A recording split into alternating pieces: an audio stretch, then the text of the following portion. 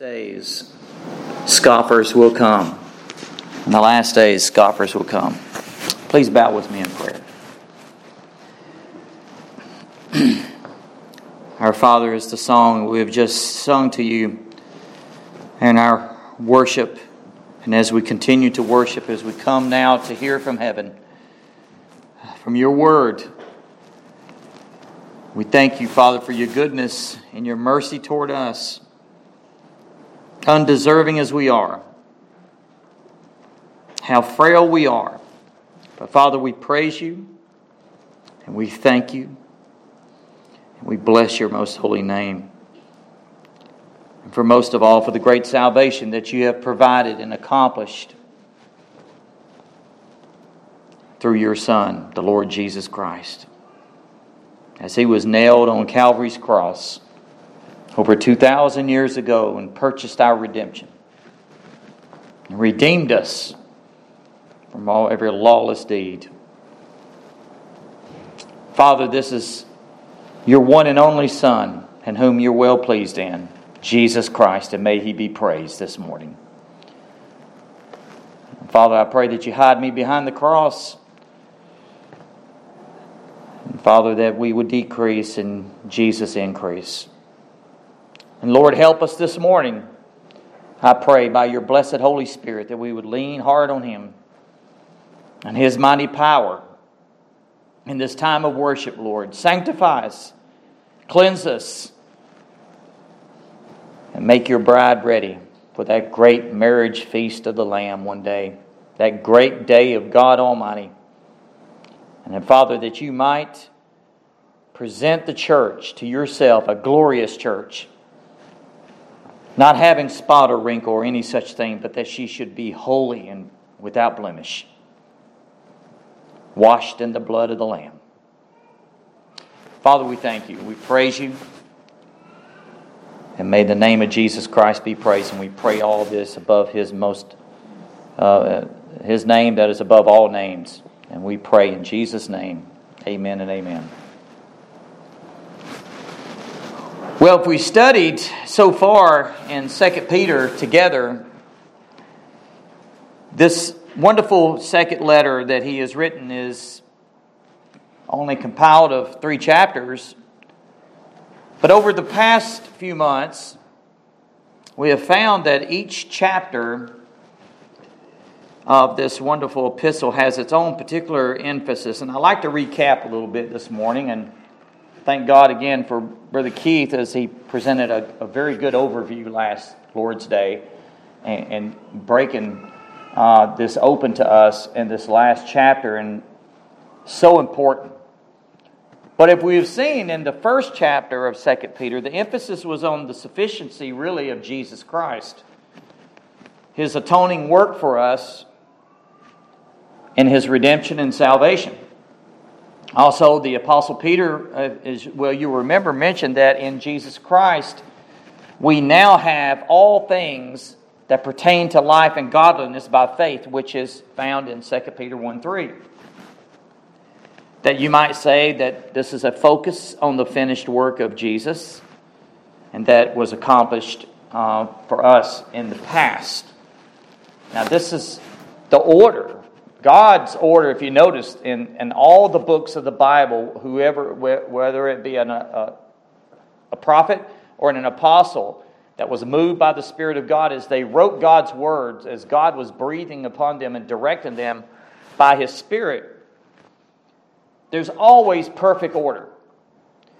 And it's like Peter begins in chapter 1 by looking at the past. Then he goes present, and then he goes future. Chapter 1, past, present, future. Chapter 2, chapter 3.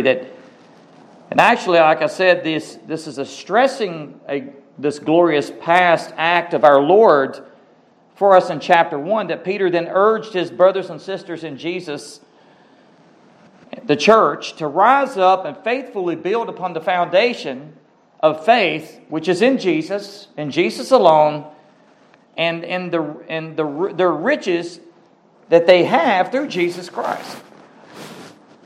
It's tremendous. We saw that in chapter 1. Then in chapter 2, which actually flows from the first chapter, with a much different emphasis, chapter 2, Peter urges strongly to his brothers and sisters in Christ, the church, in a very urgent way, warning the church to be on alert, to take heed against the false teachers who would arise from within the church. We saw that. The false teachers are bred within the church, not outside the church. They come within the church. They cloak themselves with sheep's clothing. They're deadly, very deadly. And he speaks about these false teachers would arise from within the church and corrupt, and he warns them that be careful that they would not corrupt your faith that is in the sufficiency of Christ. You might say that this was the focus on the present need in chapter 2, as Peter was stressing this present situation. Now, as we studied the book of 1 Peter, it was basically to different to the people of God in Asia that was dispersed. This is interesting, isn't it? So there's a dispersion. It was scattered. So it goes in all different directions. So there was persecution from the outside. And as we well know, 2 Peter is actually, there is warning against false teachers from within. But Peter was urging them to stay true in the second letter to the doctrine of faith that was once delivered unto the saints, as Jude says, and as they were taught. And not let themselves be drawn away from the purity that's within the gospel. This is very critical. So chapter 2 is really loaded. It's the heart of the message, isn't it? Because he just, unleashes God's wrath, in a sense, on these false teachers. Very serious. These false teachers are apostate. Apostate. They've tasted of the good word of God, as Hebrews says, and it's almost as if they're gone way over the edge. It's an unforgivable sin, actually. It's very serious. And as we looked in chapter 2, it's almost like they're better off dead than alive. They're so dangerous to the church. That's how much God cherishes the purity of the church. And you see this when the revelation of who Jesus Christ, when he took his disciples alongside, Jesus takes his disciples, and we know that Peter himself, God reveals, the Father reveals to him, not flesh and blood, who Jesus is. And directly after that, after he makes the confession that Jesus Christ is the Son of the living God, thou art the Christ, the Son of the living God, Jesus says, flesh and blood didn't reveal this to you, but my Father in heaven revealed this to you. And then immediately the first instructions that Jesus gives about his church is the purity of the church. The purity. And we see what corrupts the church within. False doctrine. False teachers.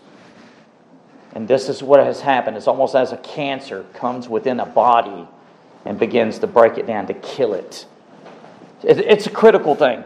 Now, as we come to the third chapter, as Brother Keith broke ground last week, I thank God for that. We find that this builds on the warning about false teachers and in the previous chapter, but we find that it has its unique emphasis. I appreciate Brother Keith bringing out the exhortation. I still remember those 3 R's, Brother Keith. Remember the word, ridicule will come and rebuke the scoffers. Remember, ridicule, and rebuke. Those 3 R's. I get the order right. And that's a good reminder to us, isn't it? Now, I'm going to just build on that one word, remember, today. And we will see that the focus of this chapter is primarily the focus is on the blessed hope of the future.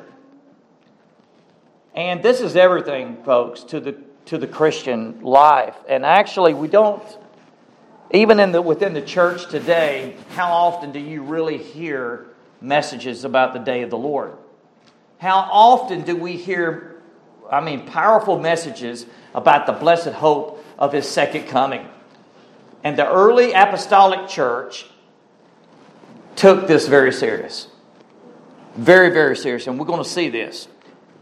This has everything to do with the promise of His glorious return of the Lord Jesus Christ and His ultimate judgment to come, by the way. It's glorious to the saints, right? It's the day in which the saints look forward to. But the false teachers dread this day because it will be a day of doom to them. Judgment will come to them. It's a day of doom and final destruction to them in the present order of things, and as Scripture speaks of, the creation of the new heavens and the creation of the new earth. The entire universe in which God created will be renewed. It's incredible. This is really big, folks. And I'll tell you, it's going to take us a little time to get through chapter 3. Because as we make our we march our way to 18 verses through this chapter, right in the middle of it speaks about the day of the Lord. And we're going to have to take some time in that, because as you well know, as you read the Bible, as a student of the Bible, the day of the Lord and the prophecies is pointed out consistently throughout the Scriptures. So we need to look at that with God's help. But I believe it's very important that we don't rush through this too fast. We need to get this. We need to heed the words. And what's he speaking of? Really, and you mentioned this today among people of the world, this is the first thing they talk about, and this is the first thing they want to know about, is the end of time. The end of the world, right? It reminds me when I was in basic training and boot camp. Speaking about this, Brother Daniel and Ben's been there as well. In my basic training days in the Army, I remember several men, and these guys were not saved, but they had an interest, and they knew that I was a Christian, and they wouldn't come to me and ask me, how can I be saved? That would be really the question. No, that wasn't the question. The question was, tell me what the end of time says. Tell me what the book of Revelation says. Tell me what how everything's going to end. And I said, actually, it is in the book of Revelation. God wraps it up. It's the consummation of everything. And I would kind of give them a few details about judgment, and then they'd pull away. I don't want to hear this no more. It sounds pretty terrifying. So it is terrifying to those that don't know Jesus. And that's why I said, I think really the question should be, how can I come to know Jesus Christ and repent and confess my sins and turn away from this and turn toward God? No, they want to know about the end times. Now, the consummation of all things. So actually, we're going to be seeing this. And chapter 3 stresses the great truth that the Apostle Peter is calling his brothers and sisters in Jesus Christ to keep looking, by the way, with expectation of the second coming of Jesus, the promise that he made, and that he will come one day as the great Savior and God, and to once and for all set everything straight. He does so, and he will so. And he actually warns them that not themselves to be drawn away from this blessed hope. Now I want you to think about what I just said. That's very important, because this is what the false teachers were doing. They were trying to plant seeds of doubt within the church to draw people away from this blessed hope of the gospel that's found in Christ. So with that being said, now let us hear the words of the living God. I'm going to read this in chapter 3 of 2 Peter, beginning with verse 1. And I like to read to verse 9. We're not going to get through all this today, but I like to read it. And we're going to break some down and see what we can see by God's help, and let the Holy Spirit teach us. Hear the word of the living God. I'm reading from the New King James Version this morning, and I, again, like to read just verse 1 to 9. Verse 1 to 9. And then if it's later on, you will see verse 10 to 13 speaks of the day of the Lord. And then he gives the conclusion, verse 14 to verse 18. But hear God's word.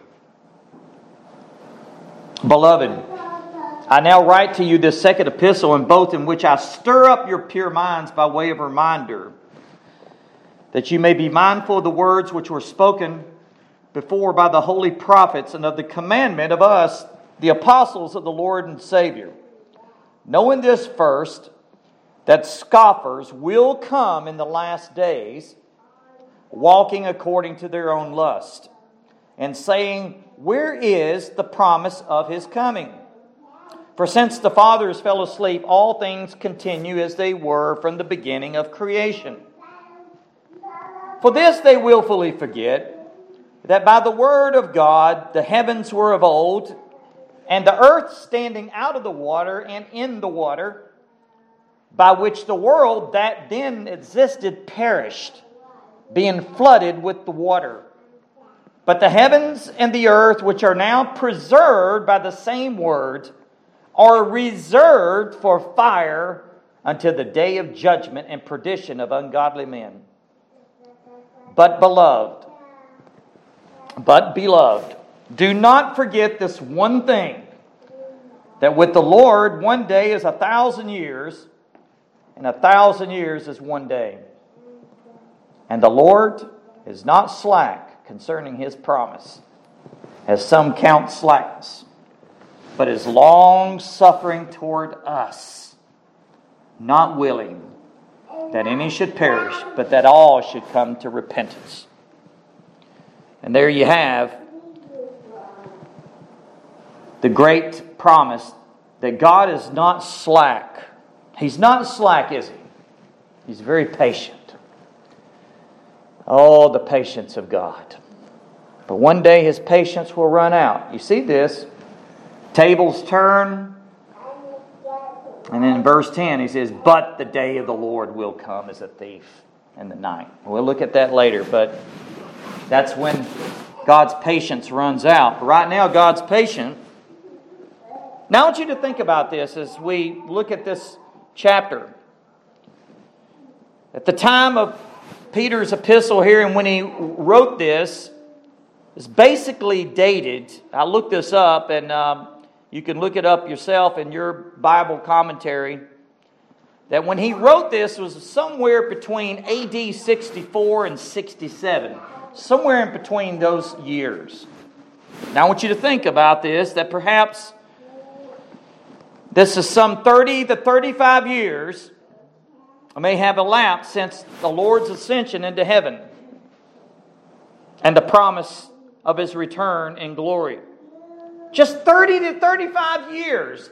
And the scoffers were coming on and say, where is his coming? Where's the promise of his coming? 30 to 35 years. Now, how many years has it been now since this letter, this epistle has been written? It's been over roughly 2,000 years. But with God, that's like 2 days. Yeah, it's like a weekend. Because God inhabits eternity. We're going to look at that in a minute. The timetable to God is completely different to humanity's timetable. But here, it's only 30 to 35 years since our Lord Jesus has gone back up into heaven in his ascension. This account, by the way, turn with me to Acts chapter 1. I want you to see this. It's a few verses I like to draw from this in the opening. But I think it's very important for us to get the grasp of what Peter is leading into. Because what he warns us again is against scoffers, mockers in the last days. And that right at the time in Acts chapter 1, that Jesus ascends into heaven. And I like to read, let me pick up verse 9 to 11, then I like to backtrack on some other verses. And notice what it says. And this is Luke. Luke wrote it. Luke recorded this. Now when he had spoken these things, what things did he speak? You back up to verse 8. You shall receive power when the Holy Spirit has come upon you, and you shall be witnesses to me in Jerusalem and all Judea and Samaria and to the end of the earth. He's given the promise of the Father there. He's speaking of that, which is very significant because of the importance of it is they need power to evangelize and to go out. And notice they started in Jerusalem at the home base, and then it started spreading through Judea, Samaria, and to the end of the whole entire earth. And that was what God's plan was. But notice in verse 9, now when he had spoken these things, and that's what he spoke, while they watched, what did they watch? They watched him as he was taken up. That's what he says. He was taken up, literally lifted up. And the scripture says, and a cloud received him out of their sight. He was quite high at the time. And then in verse 10, and while they looked steadfastly toward heaven, it's almost like an amazement. If we saw that ourselves, we would be doing the same thing, folks. Like, wow. And they looked steadfastly toward heaven as he went up. And Scripture says, behold, two men. Of course, we know that these are angelic beings that I would take it, they escorted the Lord back to heaven. Two men stood by them in white apparel, and they stood by them, and also said, Men of Galilee. Now, this is somewhat of a loving rebuke. Men of Galilee, why do you stand gazing up into heaven? This same Jesus, who was taken up from you into heaven, will so come in like manner as you saw him go into heaven. Well, let me stop right there. Very interested in Jesus' ascension. And the promise is given by these angelic beings, these two men. And he tells them of Galilee, men of Galilee, why are you standing, gazing up into heaven? This same Jesus was taken up from you into heaven. He's going to come back in the like manner that which you saw him go into heaven. Now, back up a little bit with me. You notice in verse 6 and 7, there's a question and there's an answer. Now, these are not angelic beings. This is before Jesus ascended into heaven. And we don't know which one of the disciples asked this. All we know is that the disciples were there. And notice in verse 6, therefore when they had come together, that's the disciples, that they come together, the disciples asked him, saying, Lord, will you at this time, notice, they're talking about time here, restore the kingdom of Israel? And I just absolutely love the Lord's answer here. Because notice what he emphasizes. Verse 7, and he, speaking of Jesus, said to them, it is not for you to know the times or seasons which the Father has put in his own authority. Well, that's the answer. They asked the question, they're concerned about the times and when God's going to consummate and restore Israel and all things, and why Jesus came, being the King from heaven, and he comes, and that because he is the King of Israel. And here he's talking about the consummation of all things, but it's not for you to know the times or the seasons which the Father has put in his own authority. This is interesting because Jesus did not correct his disciples' views concerning the restoration of the kingdom of Israel, did he? It says in verse 6, see, in which they asked that question. The answer is given in verse 7. Instead, he corrects them for the views concerning the timing of the event. That's what he corrects them on, is the timing. Now notice with me, Jesus says in verse 7, let's look at it again. And he said to them, it is not for you to know. Now that really it humbles us, doesn't it? It's not for you to know the times of the seasons, which the Father has put in His own authority. And these words He speaks to them, and He speaks to the issue of the timing differently. Times here refers to chronology, the chronological order, the duration of time. How long? Seasons refers to epochs or the events which is to come. And have you noticed today in our day, people get caught up in the times and the epochs and the events. That's why they've made series on television, the Left Behind series, and people get so curious about these things, like they got to know somehow. But the Bible still says, we will not know the day or the hour. Only God the Father knows, and Jesus now knows. But that was not revealed when He was here on earth. And the disciples asked, and basically, I thank God that only He knows, because the day will be like a thief. A thief never tells you when he's going to break into your house, does he? It comes unexpectedly. And that's what Jesus is basically saying. But see, these disciples were concerned about how long, the seasons and the epochs and the events, the timing. So the disciples were not to know how long it would be before Christ set up His kingdom at His second coming. Nor were they to know what events would transpire before the establishment of it. Now I want you to think about this. Peter's point, he points out here that even the Old Testament prophets did not know the timing between the sufferings of Jesus and the glories that would follow. Chapter and verse. Well, we studied it, remember? Look at 1 Peter 1:11.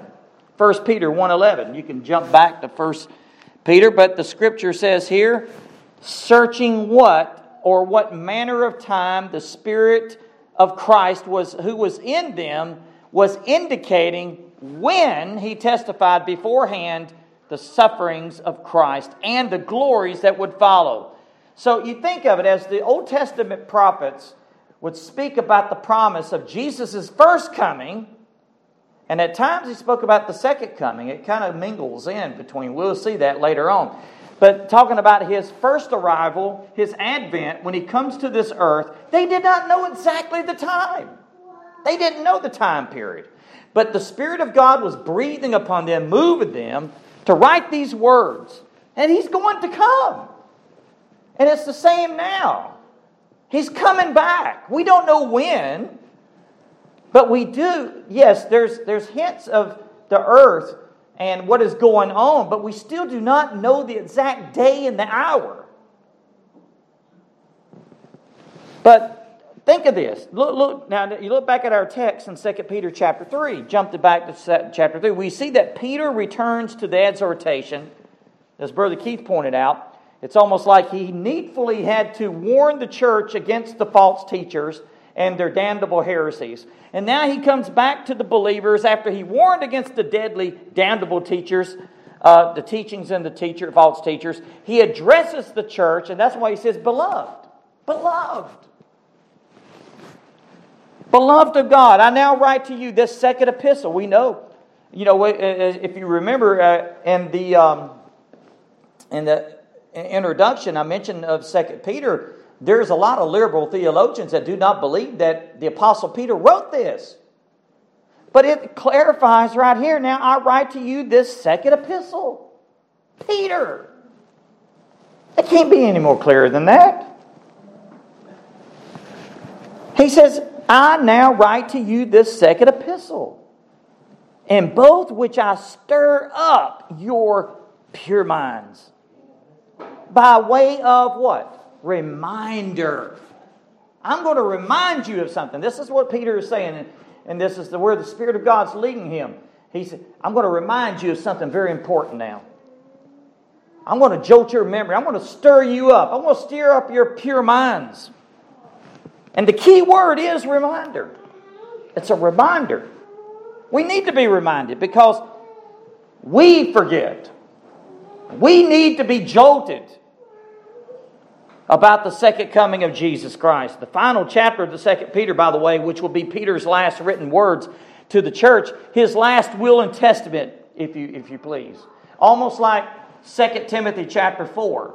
Paul's last words. That's like his last will and his last testament. This is Peter's last will and his last testament. In other words, it's extremely important. All of it's important, of course. But what he's saying here is, we're talking about the second coming of Jesus. And he exhorts the church, and he seeks to stir up their pure minds, to stir them up. To what? To what? I think that's a fair question. That's a good question. What's it going to stir up their minds with? By reminding them to give heed to the words of the prophets and the words of the apostles of the Lord Jesus Christ. So that first of all, here he points out, this is my first point, remember the words spoken before by the holy prophets and the holy apostles. Remember the words spoken before by the holy apostles and the holy prophets. Notice in verse 2, that you may be mindful of the words which were spoken before by the holy prophets and the commandment of us and the apostles of the Lord and Savior. Folks, I'm going to tell you, this is extremely important, especially to us today. But as Peter wrote to the church back then, the only way, and I say again, the only way, I cannot emphasize this enough, that Peter's readers could recognize the erroneous teachings and the errors and the heretical teachers in which to compare their teaching with the teaching of the prophets and the apostles was to know the Bible, to know the Scriptures, to know what the prophets say, what the apostle says. And that's why there is no other revelation today except was given in these 66 books right here, compiled in the Bible. That's what we believe here.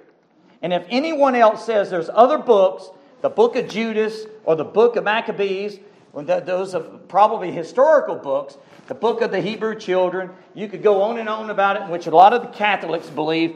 I'm telling you, they were not inspired of God. They're not within the canon in which was closed. Our early fathers, the early Christians, closed this for a reason. Because when they searched within the Apocrypha, even though it was historical, they saw that there was errors that does not line up consistently with the Scriptures as a whole. They made those decisions. I've read the Apocrypha. It's interesting. There was some things, there's even I believe the Wisdom of Solomon, one of the books there, and I said, wow, it's really good. But as I'm reading that, I'm saying to myself, this is not inspired by God. This is inspired by God. This is the sufficient Scriptures. And by the way, this is plenty enough revelation. What is it about people? They always want something more. Is not this enough for us? Everything we need to know about God, about Jesus, about everything that pertains to life and godliness is found right here in this book. I'm telling you, we need to heed, and this is what Peter is actually saying. You heed what the apostles, what we the apostles teach, and what the holy prophets spoke of. Oh, by the way, 1 Peter once again, chapter 1, verse 20 and 21. Listen to this. Knowing this first, that no prophecy of Scripture is of any private interpretation. For prophecy never came by the will of man. We need to underscore that, don't we? It's not by man's will. It was not man that invented it. It's not man that came up with this. This was the will of God. For prophecy never came by the will of man, but holy men of God spoke as they were moved. That means they were directed by the Holy Spirit. No mere mortal man chose to utter these thoughts.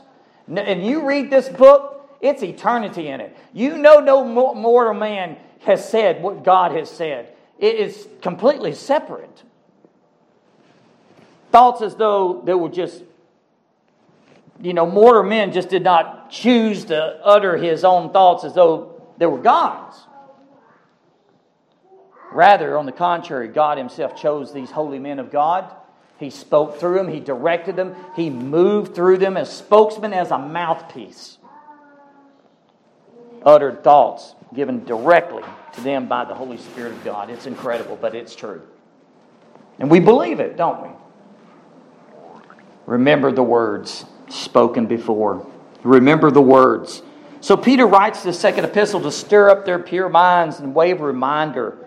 Thank God for that. When I read that, I'm thinking, Lord, stir up my mind. And that word, pure mind. Oh, isn't that convicting? I want a pure mind.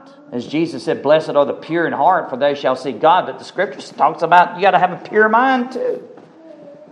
I believe that comes in sanctification. It doesn't come overnight. But he's talking to God's people that are sanctified, that are regenerated, because sanctification is part of the process, and we're going to see this. Now, to be mindful of the holy prophets and the apostles and the commandment. No, that's interesting, isn't it? Commandment. There's two interpretations to this. One is Peter is referring to the warnings which he and the other apostles had written concerning the judgment to come. I believe that was one interpretation. I think that's a good one. The other one is the commandment can refer to the commandment that Jesus Christ gave to the apostles before he ascended into high. Now, both of those could be very well the meaning, but you could look that up. I would think personally, and check me on this on Scripture. It's not what my opinion means, by the way. It's what Scripture says, right? But it ties into Jude 17. Look at Jude 17 if you're there. Because the book of Jude and the book of 2 Peter goes hand in glove. He says, verse 17, but you beloved, almost the same identical words, remember. Again, he says, remember the words which were spoken before by the apostles of our Lord Jesus Christ.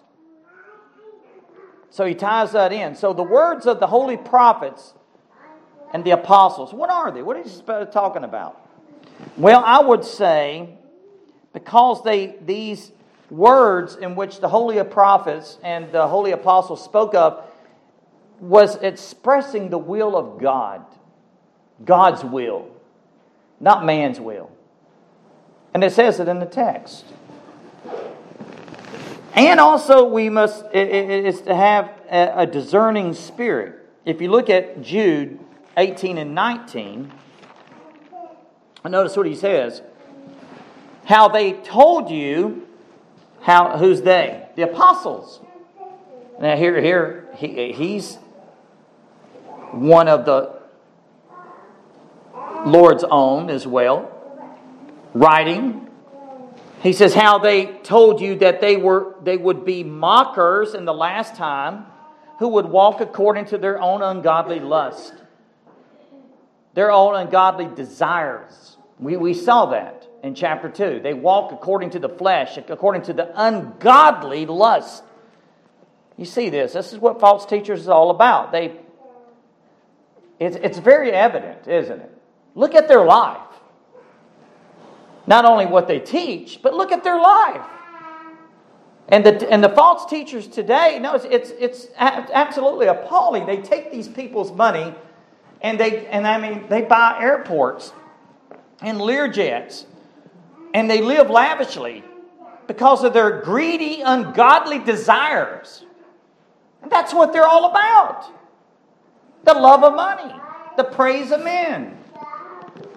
But let's go on. Look at verse 19. Jude says, these are sensual persons. Sensual? The perverted. They walk according to the flesh. They're sensual persons who cause divisions. And boy, this sets it straight. Not having the Spirit. That's straight, black and white. They don't have the Holy Spirit. They're not regenerated. The Spirit of God doesn't dwell in them. Anyone claiming to speak for God, the only sure standard for evaluation is the Holy Bible. Is the Word of God. And those who attack the central truths of the Scriptures, in which there's many false teachers that do attack the gospel, concerning God, who God is, concerning who Jesus is, concerning salvation by grace through faith alone, about the purity of the gospel. Folks, these people must be avoided. They must be avoided at all costs, and we must warn people about their damnable teachings. Now, the reason I'm saying this, if you go back to 2 Peter 3, notice how Peter begins. Knowing this first, that scoffers will come in the last days, walking according to their own lust, their own desires. It's almost the same thing as Jude says. In verse 4, in saying, what's the question they say? Where is the promise of His coming? For since the fathers fell asleep, all things continue as they were from the beginning of creation. Uniformitarianism, I believe that's the right word. We looked a little bit about that. Brother Keith brought that out to us last Lord's Day. But the primary, this is what I love about this. The primary motivation for righteous living was really the expectation of the return of Jesus Christ. Should that not motivate us to live righteous and godly and holy? Let me give you a few scriptures on this. Look at 1 John 3. Go with me to 1 John 3. This is a wonderful verse. There's so many verses. I want to just touch on a few. 1 John 3, chapter 3, verse 2 and 3. Beloved, now we are children of God, and it has not yet been revealed what we shall be, but we know that when He, Jesus, is revealed, we shall be like Him, for we shall see Him as He is. This is referring to the second coming. And everyone who has this hope in Him purifies himself just as He is pure. The second coming of Jesus should motivate us to live righteous and holy. And that is sanctification, folks, right there. Though we do not know all the details of our future existence, according to the Scriptures, Paul even says in 1 Corinthians chapter 13, a little hint, though we see through a mirror dimly. We see through a mirror dimly. But we do know this, that when we will have a glorious body when Jesus Christ comes back, He's going to raise everything up. But by the power of His Word, all He has to do is speak the Word. Again, when Jesus stood at Lazarus' tomb, and if He didn't speak just Lazarus' name, if He just said, come forth, every one of those bodies would have come out of the grave and out of the tombs. But He said, Lazarus, called him by name, come forth. And after this man was supposedly decaying, almost, 5 days, I believe? The Lord wasn't late. He allowed this to happen for the glory of God, and He raised him from the dead. All He has to do is speak the word. A glorified body? Now, Lazarus had to die again, right? And he did. And his remains is on the Middle East, somewhere over there. As all the remains of all that believed in God and all the remains of mankind that lays in the earth in dust and ashes, no matter how they are, all God has to do, and through Jesus Christ, is say the word, and everything comes to life because He's the resurrection and the life. I really believe the church has lost the majesty of God in such a way of who God is. All He has to do is speak the word, and it happens. Look at creation, and that's what Peter is talking about. Now, Paul said this in Philippians 3:21, who will transform our lowly body that it may be conformed to His glorious body according to the working by which He is able even to subdue all things to Himself. In other words, Paul guarantees that there will be a change in appearance of the believer's lowly body. Because in 1 Corinthians 15:28 he says, now when all things are made subject to Him, then the Son Himself will also be subject to Him who put all things under Him, that God may be all in all. All this and will be fulfilled when Jesus Christ comes again. What about the blessed hope? Here's another wonderful verse, Titus chapter 2. Look at Titus 2, and I love this. Titus 2:11 through 15. For the grace of God that brings salvation has appeared to all men. What does God's grace teach us? It doesn't teach us to live loose. It doesn't teach us to have license to sin. No, it teaches us that denying ungodliness and worldly lust, we should live soberly, righteously, and godly in this present age. Right where we are. And then verse 13, looking with expectation for that blessed hope and glorious appearing of our great God and Savior Jesus Christ. Notice he calls him the great God and Savior Jesus Christ, because he is God, who gave himself for us that he might redeem us from every lawless deed and purify for himself. Listen to that. Purify for himself his own special people, zealous for good works. And he says, speak these things, exhort and rebuke with all authority, let no one despise you. So the first time Jesus Christ came in grace, he came as Savior.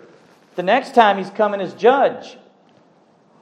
The first time he came in grace as Savior to save men from their sins. And as A.W. Pink says, the second time he comes in glory, he's coming to slay men in their sin. That's going to happen. And he will reign forever and ever. King of kings, Lord of lords.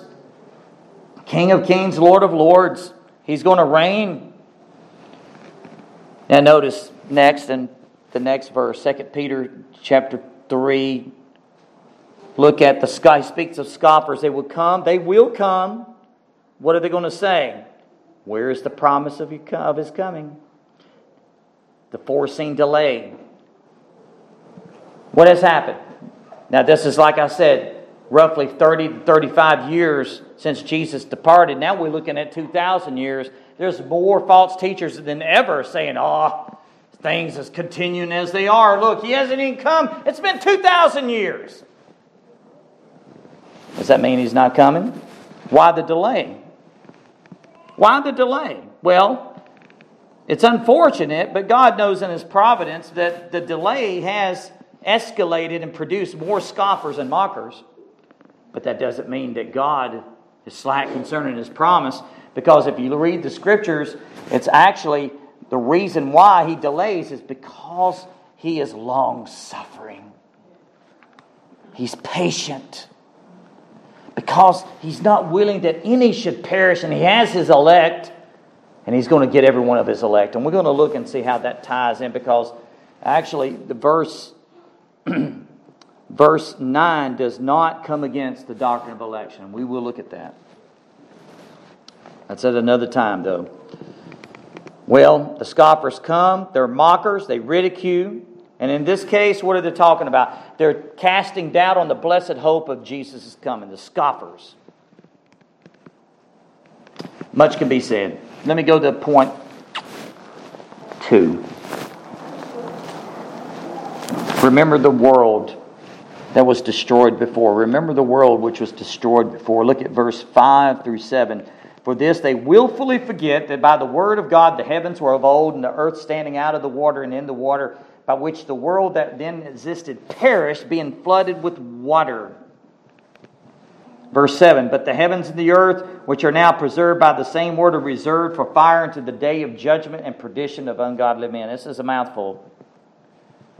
Well, let me just basically summarize this into something here.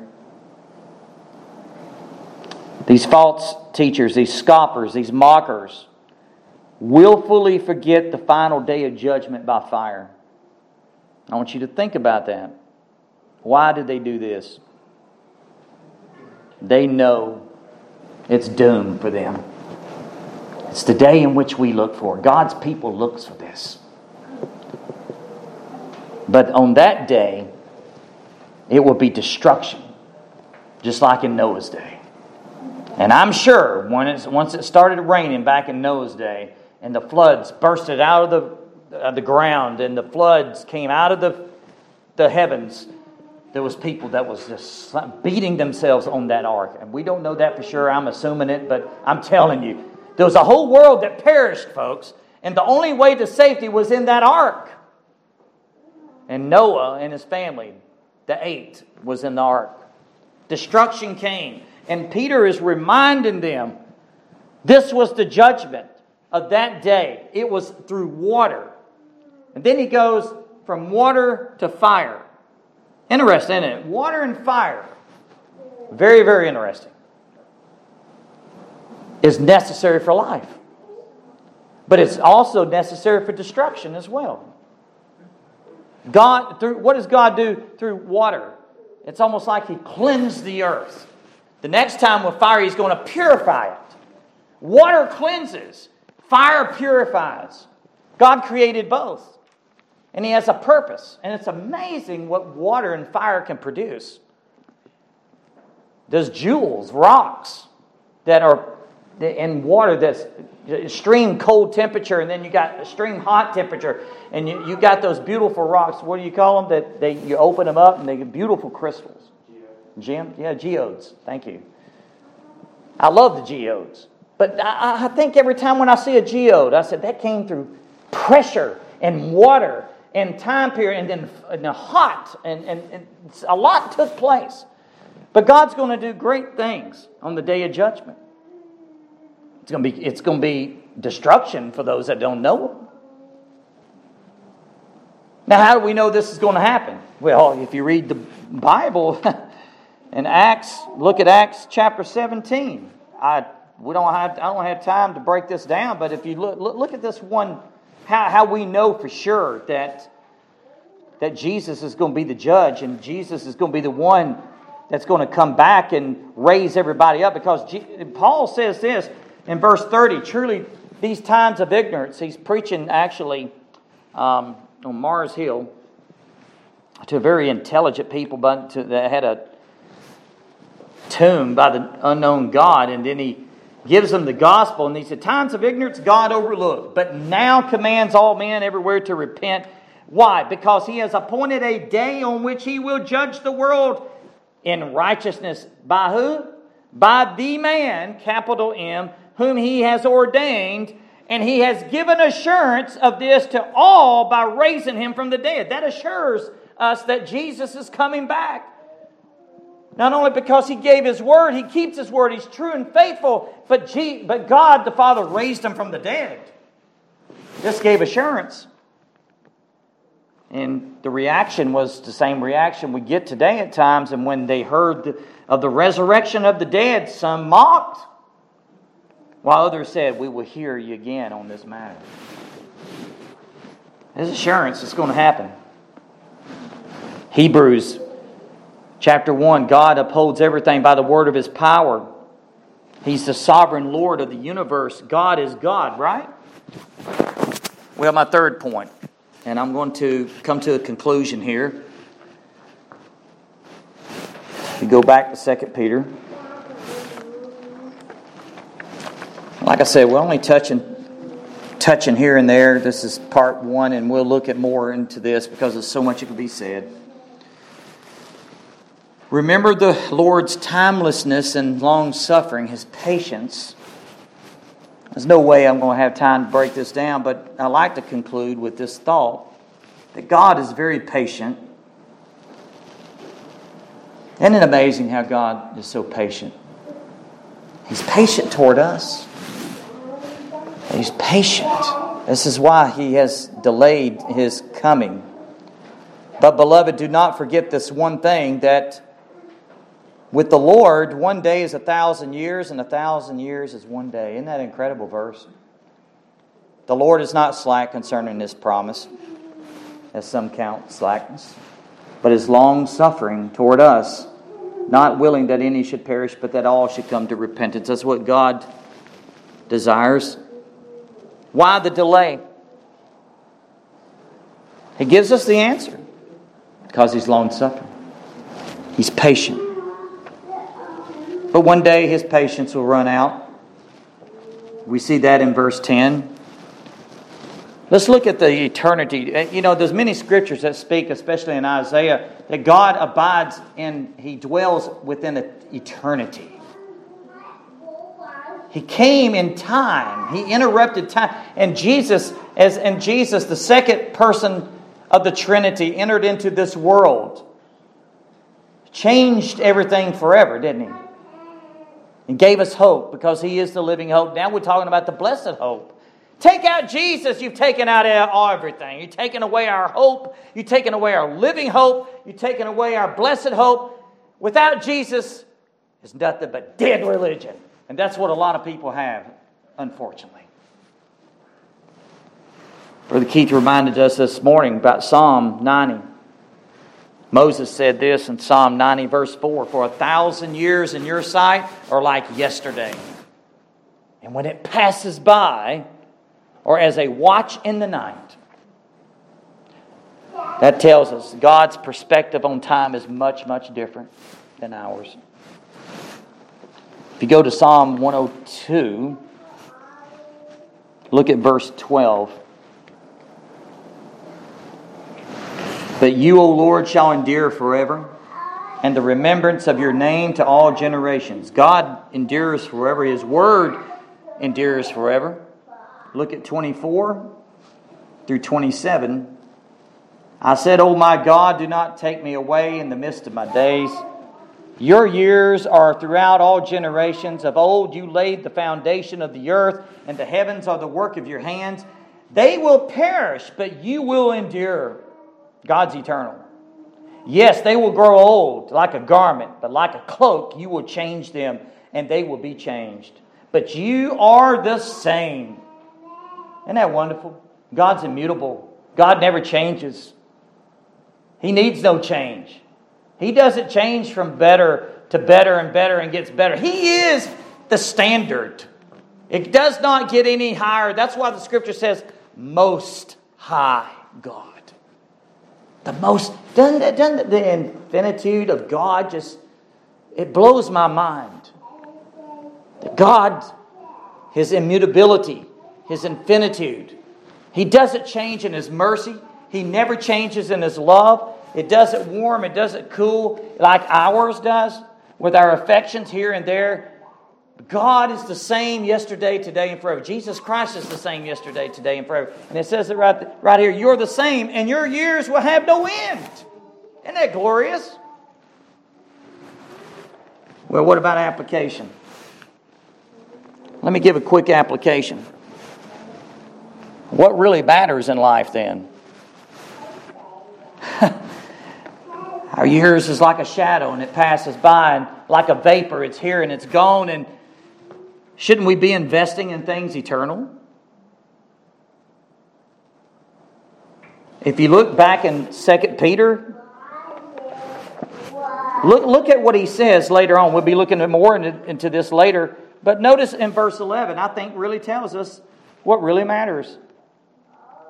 "Therefore, since all these things will be dissolved," he's talking about at the day of the Lord, "what manner of persons ought you to be in holy conduct and godliness?" That's a good thought, isn't it? What kind of persons are we ought to be? We ought to be holy in our conduct. That covers a lot of ground, doesn't it? Our walk with God, our walk toward one another, and godliness. You know, the primary purpose of prophetic teaching, and so many people get caught up in the curiosity, it's not to satisfy our curiosity, is it? Like these end time events, and people get caught up. I got this one particular person, I'm not going to call her by name, but she loves to talk about end times, and it's almost like the end time events is a god of its own. And she's forgotten all about the true and living God, Jesus Christ, and what kind of person she and we ought to be. This is not to just satisfy our curiosity, is it? But that we may change. God doesn't need any change. We need to change. We need to repent day to day, and repentance is part of the whole entire Christian life.